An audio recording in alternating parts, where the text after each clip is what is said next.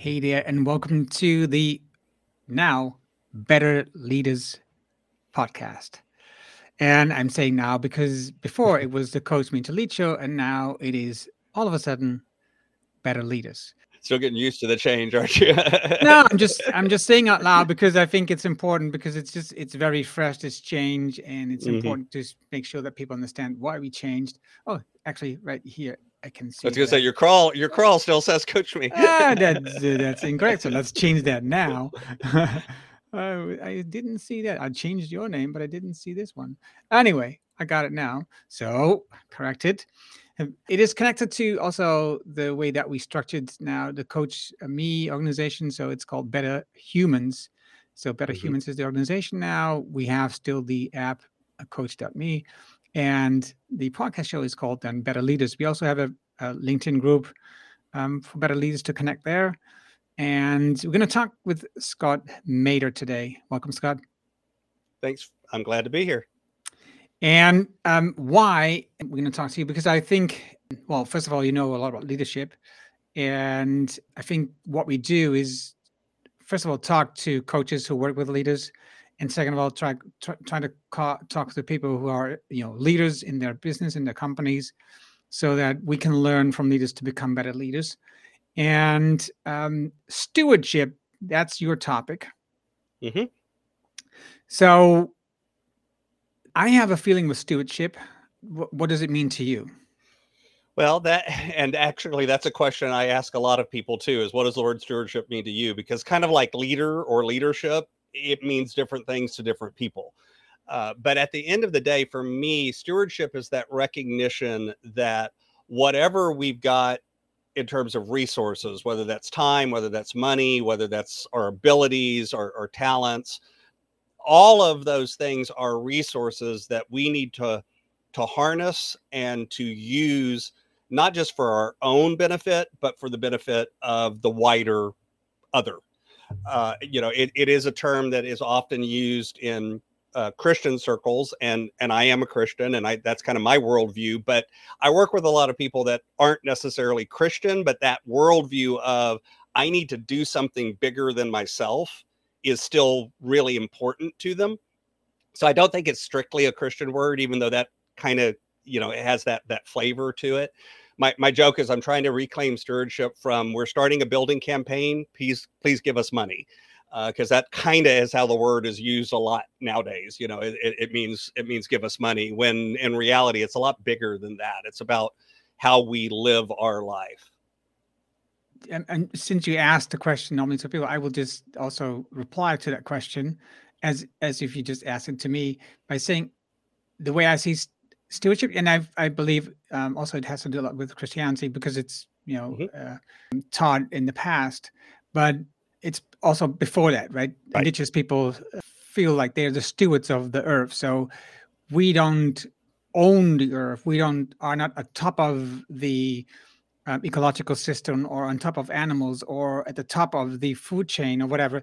We are the stewards of the earth, so we Yeah. have we have a place here, but we have to take care of the place as if we're going to take it to the next generation and make it even a better place for them to live. And Exactly. right now, if you're looking at the world, looking at how we're treating it, it's not exactly going that direction right now.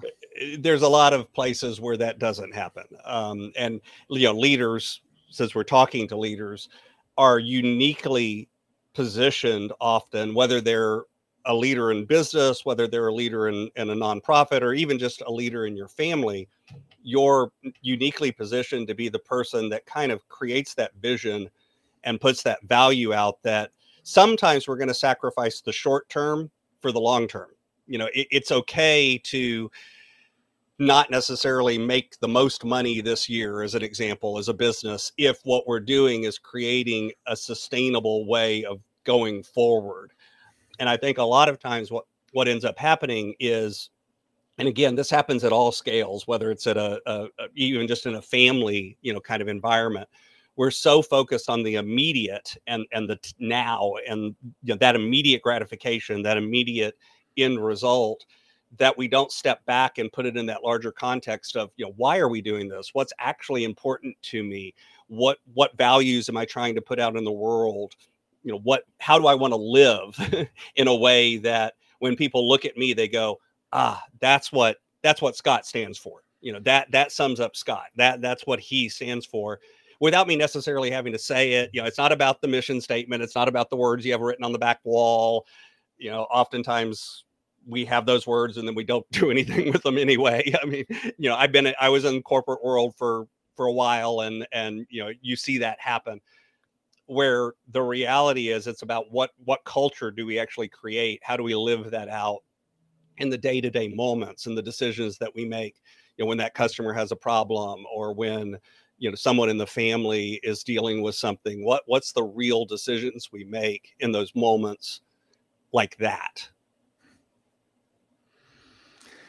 What do you, I have two things now. I was going to say, well, how do you advise these people to think more about long term? Let's first go this way. So what do you ask these leaders to think more about the long term? How do you get them on that path?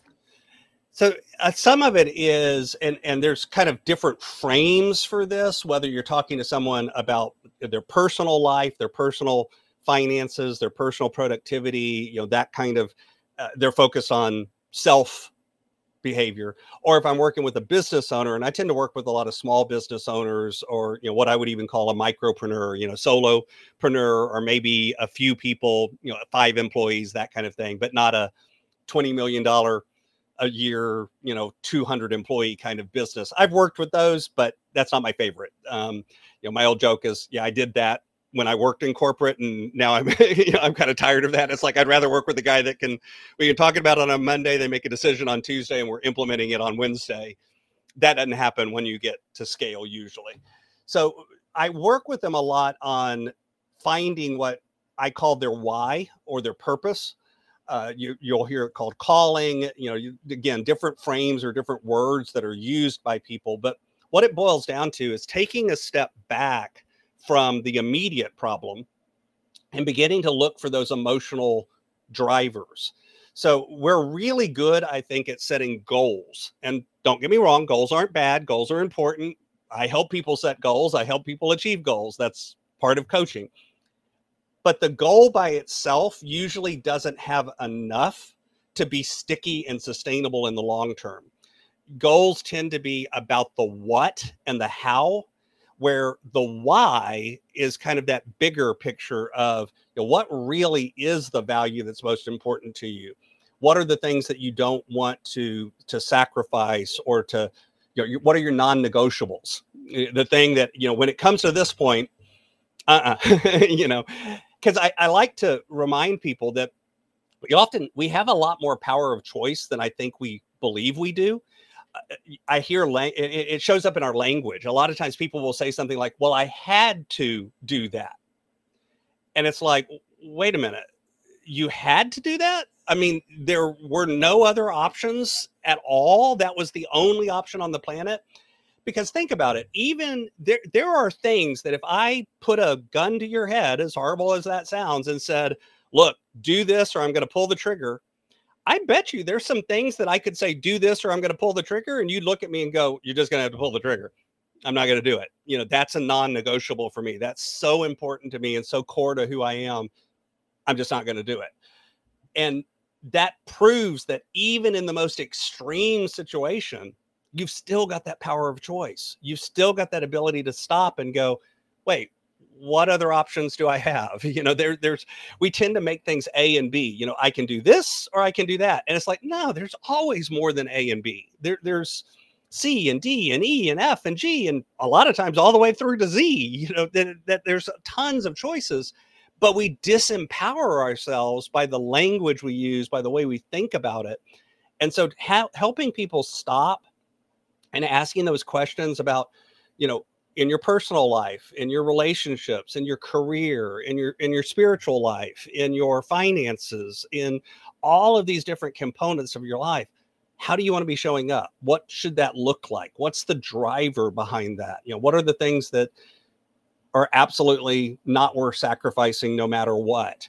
And then let's actually put those down and write them down and put them on paper and look at them and put them in front of us. And then it helps you start making decisions and running those decisions through those values, because you say to yourself, wait a minute, I'm going to do XYZ. Is it in alignment with this? Is it moving me in the direction that I said? You know, and you can all, you know, there's times that it evolves and it changes over time and you learn more and it develops more. Absolutely. Or something big changes in your life, like you get married or you have a kid. Guess what? That often makes you reset and refocus and go, little different decision making now.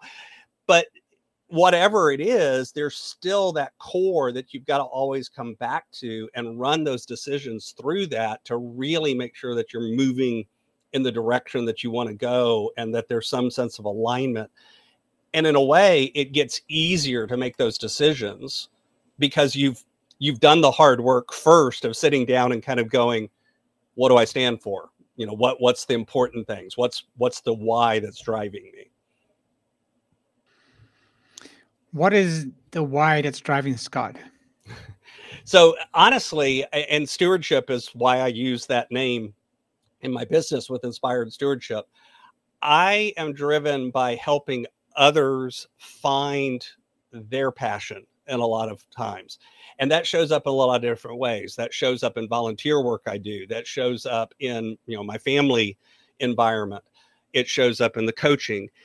And honestly, if I go all the way back to the beginning, you know, my mother will tell you that I've been a coach since I was like 8, only we didn't call it coaching then. You know, it was something else. It was usually called something like you're a little irritating pain in the butt, but that's a whole nother conversation. But it's, you know, I was always the guy that other people came to for advice. I was always the guy that tried to, you know, find ways to help other people shine and succeed. And then when I became a school teacher, I did that. And I believe a lot in questioning and talking to people and learning how they communicate and what drives them, and then using that to help them achieve what's important to them. When I went into corporate world and became a senior leader, was running a team of like 180 people and doing all of that, still the same thing. You know, I wanted to know my employees. I wanted to know what drove them. I wanted to know what was important to them so that we could make those things happen. And, you know, what do you know? It turns out that we got a lot better performance and, you know, people stuck around and all of those benefits that usually you're looking for as a leader end up showing up, not because you were forcing it, but because you truly had a curious mindset and looked to people and said, you know, what drives you? What's important to you? And, you know, that was kind of the frame that I've always had. But I will be honest, I didn't know that was the frame I had until I got pretty far along in my life. You know, we connect the dots by looking backwards a lot easier than we connect them looking forwards, right? And so that theme has shown up, only I didn't realize that was the theme that was showing up. That is also a question I'm getting from younger people, how to get clarity on that part. And when you're younger, there's some dots, but they're not so big as you just mentioned when you have more life experience. How at some point did you decide to go, now I'm looking back and I see this thread and this is what I'm going to do? Because that's only like, was it 12 years ago that you started? Yeah, 2011 was when I started coaching kind of formally. I was doing it informally before that, but yeah, 2011. So what, 12 years? Yeah. You know, a lot of it is, I think we think of finding our purpose and finding our calling and these sorts of things. We think of them as a destination when we really shouldn't. We should think of them as a journey, you know, and a journey of discovery. And yeah, I know that's kind of a cliche and sounds trite, but it really is true. You don't usually just get handed it, you uncover it. You discover it through activity and through action and through experimentation. Now, the important part is that you then examine that experimentation and look at the, you know, figure out, wait, what did I learn from this? You know, what new information came? Because a lot of times we do live our life just kind of, you know, as an experiment. We try a lot of different things, but we never actually stop to think about, what did I learn from this thing? What did I love from it? What did I not like from it? Even the worst job, even the thing that you hated, there's still probably some things in there that you loved. And so I actually take people through an exercise that is kind of a combination of looking backwards and looking forward. And it works whether you're, 12 or 22 or, 82, is kind of looking at what you've done up to that point. Doesn't have to be a job, just anything. And kind of pulling out of it, what are things you loved about it? What are things you hated about it? What are the things that gave you energy? What are the things that made you feel drained? And then kind of turning around and looking forward. And there's a few more steps in the middle here, but the basic idea is that, and then looking forward and doing what I call the airplane or the airport question, which is, imagine for a minute that you're walking around in an airport and all of a sudden you find out that your next flight has been canceled and you're going to have like a 5-hour wait for the next flight. And so you're looking around for some place to sit down and grab a bite to eat and grab a drink. And you run into a friend that you haven't seen for 5 years. Turns out their flight is also delayed. Y'all both have about 4 or 5 hours to catch up. You haven't talked to him in 4 or 5 years. Y'all go sit together in a quiet corner, and your friend looks at you and says, man, how have the last 5 years been treating you? And you say, this has been the best 5 years of my life because. Now your job is to tell me what comes after the word because, right? And it's a way of helping you visualize and think about what would make me say that? What would make me tell somebody this has been the best 5 years of my life? What would have shown up in my life? What activities would I have done? What choices would I make?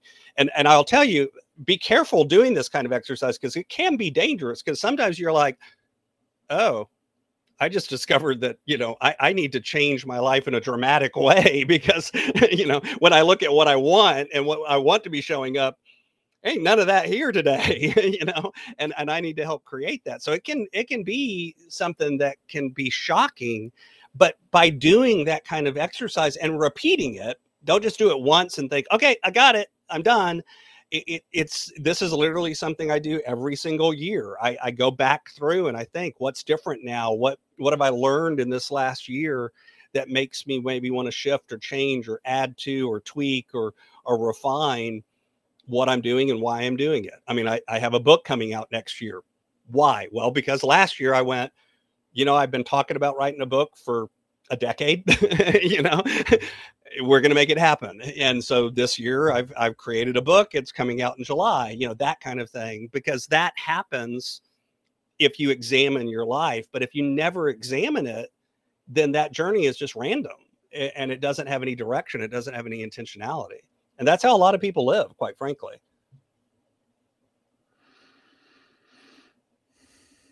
I love the airport question. I haven't heard that before, so it's a great thing. Thank you. It's one of the two questions that I like to ask people that it reframes the way you think about the future in a way. What would I tell my best friend that made this life awesome, or my spouse, or it needs to be somebody that you would be honest with, right? The other one I love, and this is a good, powerful question to ask yourself too, is imagine for a minute that I invented this magic machine, and you can actually do this. And with the power of that machine, I was able to pluck you from the chair where you are today and transport you into the future, maybe 150, maybe 250 years. But through the power of this machine, you were able to look back and see your entire life and see all of the ripples, all of the connections, all of the impacts you've left behind. What impact do you hope you've left in the world? Yeah, I think it's a similar question. I don't remember how it's called, but obituary, I think it is, right? It's my version of the obituary question, only it's a nicer version. You don't have to think about dying. I'm not sure. I think it is very healthy to think about dying, because Sure. I think in the Western world we're pretty scared. Well, at least in here where I live in the Netherlands, we're pretty scared of talking about dying and thinking about dying.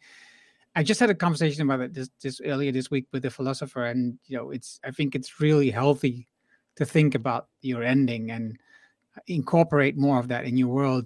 Absolutely. Every day, because well, it could be It could be tomorrow, right? It could be today, and It could be in the next 30 seconds. it's what I'm saying. So if you want to make sure, how do you live your life in a Right. way that it feels fulfilling, if you would have, if something happens to you and you die the next hour or so. Right. I think, One of the reasons I like the version that isn't the obituary question is because of what happens at funerals and with obituaries. And what I mean by that is, I've been to a lot of funerals where what everyone shares about the person isn't actually that person's life, if that makes sense. We clean it up, we sanitize it, we talk about all the good stuff. And don't get me wrong, I think we should. I don't think that's bad. But for a lot of people, the context of the funeral and the obituary isn't really thinking about what do I want to have show up in my life. It's more, what do I want people to say about me, if that makes sense. And so by changing the frame, it helps you focus less on what do other people think and more on, in my opinion, and more on what do you actually want to stand for? Regardless of how other people see it, what do you want to stand for? And I think that's powerful. And again, I think there's value in both. I think we should be thinking about, well, how do other people see this? And how do I show up for other people? And what would they say about me? And, would my wife say that she's heard me say, I love you enough, and the answer is probably not, because I don't think there's ever enough. But, does she know it? Does my son know that I love him? Do I talk to my mom enough? That kind of thing. So there is value in both, but there is a slight difference too sometimes in the framing that, because one is a little more other focused and the other is a little more self-focused. Mhm. Thank you. I think I agree with what you're just saying. I'm saying I think because I have to think it over, but sometimes it takes a while to get to this. But anyway, I think that's why we record these conversations, to also to internalize and to make it your own. Right. Looking at these leaders and stewardship, what is an important thing leaders could learn to improve the way that they could build stewardship, let's say in an organization or in a company?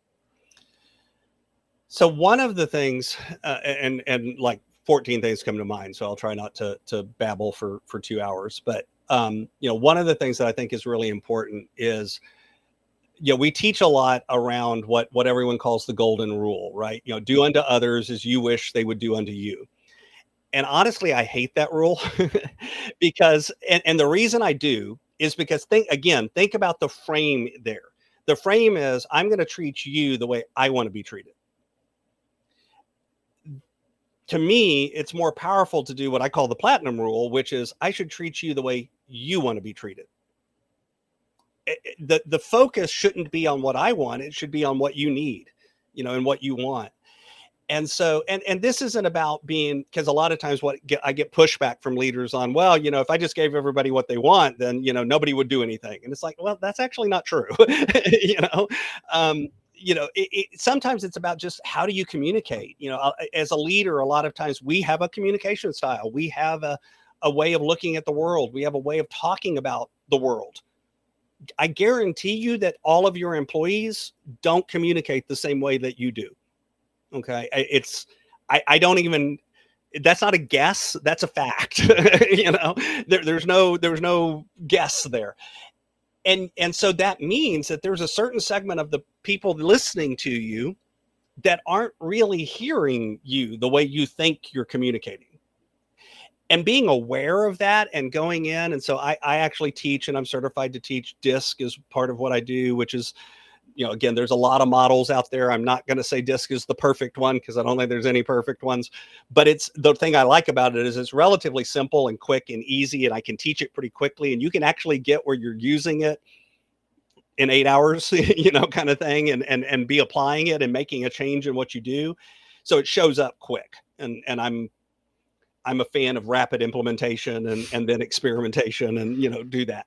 So that kind of thing, being aware of that and starting to implement that and doing it at all levels, doing it at the level of your team, doing it at the level of, the people that you report to, if you're a middle manager, doing it by thinking about your customers and your clients and the people that you serve, doing it by even stepping back and going, what is our role in the larger community?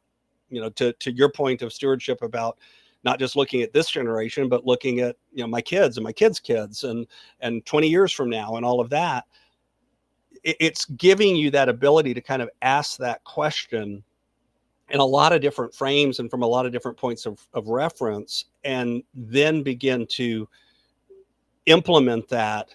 And I talk about the difference between influence and manipulation, where manipulation is, I'm going to get you to do what I want because it's what I want. And influence is, there is an I focus. I still have a dog in the fight. I still have something I want to have happen, but I'm going to take your needs and your wants and your desires and how you operate into consideration. And I'm going to try to create a win-win where you get what you want and I get what I want, and we both are happy at the end of it. So it's not about being weak or changing things or just giving in or being lackadaisical. It's, in my opinion, it's a more powerful way of leading and stepping up and looking at, how do I actually help and create a situation where everybody wins, and whether I'm hiring someone, whether I'm firing someone, whether I'm, giving someone a review or a directive, whatever it is, how do I create that situation in a way that, we all walk away from it going, I got a win out of that. I feel successful out of that. And I can say, again, I've been there, done that, and it's not easy. And it takes a lot of time, and it takes a lot of energy, and it takes a lot of work, and it takes a lot of conversation. But when you do it, then you end up with a team of people that, if you say, let's charge hell, they're like, let's get the water guns, let's go, we'll take it on. They'll charge the hill with you because they believe in it, and they believe in you, and they believe in the organization. A lot of times we give lip service to it. We'll say things like, we're a family. And it's like, and the employees are looking around going, then we're a dysfunctional family. It's like, this is not the kind of family I want to live in. Sorry, thank you. I have a friend who, she's been off for 2 weeks because of some illness, and nobody from her workplace has called her. And it's because HR tells them they can't. And I'm like, and yet one of their values is we treat our employees like family. And it's like, well, no, you don't. Don't tell me you do if that's your rule, because, and I get it. I understand why they I probably know why they have the rule. Doesn't matter. It's not in alignment with what you're saying. You're not walking the walk that you're putting out in the world. And guess what? The employees see that, and they know that, and they're not invested. A lot of times we'll talk about, especially the younger generation, these Gen Zs, or, used to, it was millennials or whatever the younger generation is. Well, they just don't want to work the way they used to. It's like, no, that's actually not true. But a lot of times they are seeing the world different than you are. Doesn't mean they're wrong. Doesn't mean they're right either. Just means it's different. And let's examine that. Let's lean into that, as opposed to go, well, they're just, they're all lazy. No, they're not, any more than your generation was all lazy, and the generation before you would have said the same thing about you. I heard a great suggestion from somebody saying, oh yeah, and your generation is just nagging, right? They're just they're complaining all the time. That's what I hear. I just hear complaints all the time. So you're just a complaining generation. And there's some truth to that. Yeah. And I agree. So what I think about this was really wonderful, because before you talked about the idea of how I had to do that, right? So the HR says you can't do that. So, and that was, I had to follow the rules. Did you really have to follow the rules in this situation? Yeah. If you think family is your, one of your core values, that's not how we should act, right? So I think it was a great example of how you could do this differently. Right. And the other thing was, what I'm thinking was exactly that. By just asking questions and listening to the people, we create better humans. So absolutely, referring back to the idea of why we've changed to better humans, I think the whole idea is of stewardship is that we create not just, a better planet or a better world, but also better humans. Because if we do that, next generations will also take care of the next generation, right? So the whole idea of asking questions, listening, looking at the ways that how they see this, how they look at this situation, and how they see the future. It's not easy. It's not, it takes time, yes, but it will just make everything so much better, right? If you say the end result will be positively influencing your company, you can think of revenue. It's not a goal, right? The surplus in your revenue is not a goal, but it probably will happen. You shouldn't do that because that's what you want to accomplish. You should create better humans, and then everything will follow, right? Right. The right things will happen to you and your family or your gang or your people, right? So I think that's how I love what you were just saying there. Right. Well, and a lot of times, using what you just said as an example, when we look at things like goals, we tend to look at the result that we want as opposed to the inputs that get us there. And so, like, if we're focused on more revenue, or if we're focused on more clients, or we're focused on whatever, those are all results. A lot of times it's worth taking that step back and going, yeah, but what are the underlying drivers that get us that result? And that's actually what I should pay attention to. And so if it's having engaged and active employees, which by the way is part of the answer usually, to both of those, then what do I do? What activities do we need to do to create engaged and active employees? And I'll give you a hint. It's not having a pizza party every Friday. Not that there's anything wrong with a pizza party, but that's not what's going to do it. It's really about taking that step back, like you said, and listening and asking good questions and taking the time to really understand. It's really the same frame. Earlier we were talking about finding your why. It's about helping find their why and understanding it, so that then you can create that situation where we're all winning. In the long run. Right. Even think about this, right? Even finding ways how they could win and create a better life for themselves, even if they leave your company. Because when you ask this or airport question and they found out, oh, this is really not what I want to do, and they create a better life and left your company, that's a win too, right? It Right. may not feel that way in the beginning, because you train someone and you Right. need people and they quit, but they are going to create a better life, and they probably be rooting for you and trying to help you find new people to join your company because they like what you've done with them and how they've grown in that time. So I think for me, it's the only way that you can do Right. this. But anyway. It still opens up a seat too, that for somebody who does want to be there, and is aligned and engaged, because I guarantee you, if that person, sooner or later, they were going to discover this, right? If they didn't already know it, there was that nagging feeling or something going on. They weren't performing to the top of their abilities. They weren't. And eventually that catches up. And so instead, it's, sometimes the best thing you can do is let someone go. It's not easy, but sometimes that is absolutely the right decision. Now, I think sometimes we make that decision way too quickly. I'm a firm believer in hire slow, fire slow. I don't want to do it quick, because I want to make sure that, is it as simple as they don't understand or they don't have a skill that they need and we can train it up? Or is it, maybe they're not in the right position, but we have a position that they would be right for. Okay, well, then let's get them over there instead of over here, and that may not happen instantaneously.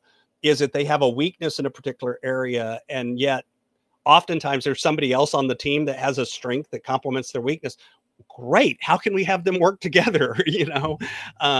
Because I think a lot of times we look at it as, well, no, you have to do the whole thing. Well, why?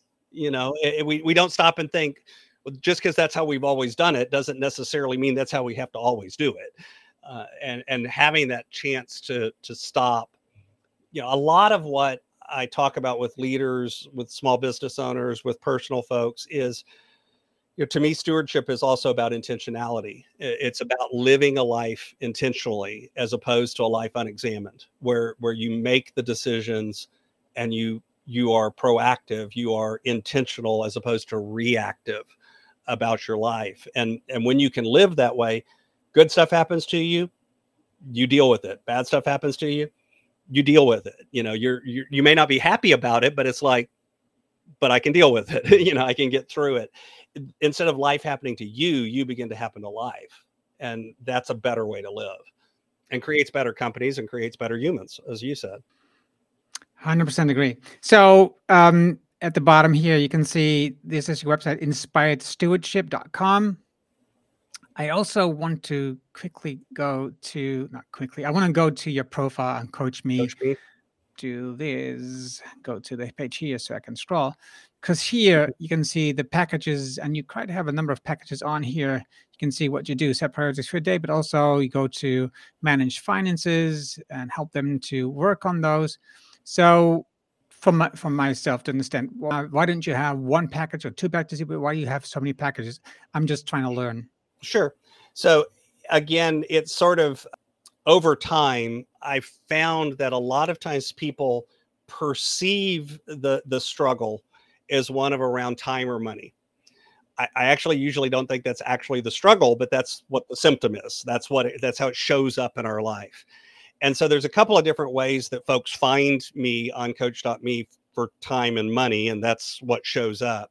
A couple of the bigger packages, some of them are just habit coach, not just, but some of them are designed to be habit coaching, where they're more focused on kind of getting started or maintaining. You know, maybe you've already got a working system, but you just need some accountability. Or maybe you're at the place where you want those small steps to get started. And then the bigger packages are more for folks that want to go into a deeper dive, have a little bit more one-on-one time or call time. I do a lot of Zoom meetings. I work with folks in about 15 countries. So we do a lot of, I'm on a Zoom call and it's like, good morning when it's afternoon here, because, we're 13 hours different and those sorts of things, just like you do. And so those are kind of the more in-depth, more phone time. Both work. Both have benefits, but again, it's kind of, where are you at in terms of an entry point? And I'm trying to have an entry point for the folks that aren't ready for the whole big package. Maybe they can't afford it right now. Maybe they just want to test the water. And that's some of the things like the $25 a week packages. And then on the other side is kind of the bigger packages that are the more with Zoom calls and phone calls and that kind of thing. I have folks do both. I don't think there's one right way for every person. It's just different things available for different folks. Right. I agree. So what I'm going to do now is, just for people to make it easy, even when you watch the video, I'm going to show the QR code. So when you scan the code with your phone, you directly go to your coach.me profile on Coach Me. So it's easier to look at these packages and see if you want one of these packages, if you want to start, do a trial with you. And I think it's really easy to start this way, to look into how you could use, well, either like something on how I can spend my time better, or how I can learn my why, but also how I can arrange my finances better. So right. That's your main topics. There was one other thing that I found was interesting, and I liked it, so I'm bringing it up. So at your podcast artwork, it says invest, influence, impact. What does it mean, that trio, for you? So I have that's kind of one of the frames that I use a lot with folks. So the invest is, first, I think before we do anything, we have to invest in ourselves. We have to fill our own cup. We have to make sure, again, that's getting back to the why part. That's finding out what drives us. The second step to me is investing in others. So this is, okay, now I've done that for me. How can I help other people? How can I help them succeed? How can I create a win for them? And if you do those things, then you begin to develop influence. And we all influence people, whether we know it or not. I think a lot of times we're like, oh, I don't influence anybody. Yeah, you do. I guarantee you somebody is watching you, and you're influencing them, even though you may not believe it. And then through that influence, we make an impact. And so when I talk about impacting the world or impact, realize that isn't a scale thing. In other words, this isn't about, you've created a life-changing moment and had 1 million people. I don't care if it's one person.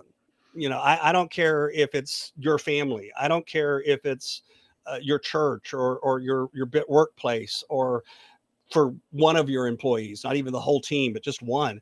When you have a chance to impact and make a difference for somebody else, by kind of going through those steps, you begin to find those opportunities to do that, and it naturally happens. So I believe if we invest in ourselves, invest in others, we will develop an influence and we will have an impact on the world.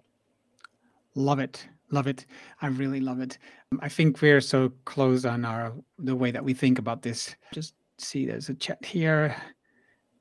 Hey ho, great conversation, says somebody, LinkedIn user. I have no idea who that is. Obviously, there's no name there. I don't know why, because normally there's a name there. Anyway, just to close this off nicely, this conversation, and also I think between the lines, I just could have heard it. You also have a podcast, like 2 shows a week. One we talk about, faith, and you talk about something that you could follow today or you could follow this week, and one conversation, one interview with somebody else. So that's also interesting to follow. You're on all the regular podcast channels where you can download you. Look for it. We'll obviously also put the link in the show notes. So to go there, this video and audio version of this conversation will be published on Monday on blog.coachme, and also every Friday. So next Friday, we're here again, same time, so 9 a.m. Central Time and 4 p.m. Central European Time. So I'm looking forward to see you again next week. Thank you, Scott Maderer, and taking us through this journey and looking at how stewardship can be used by leaders. Thank you. Absolutely. Thanks for having me.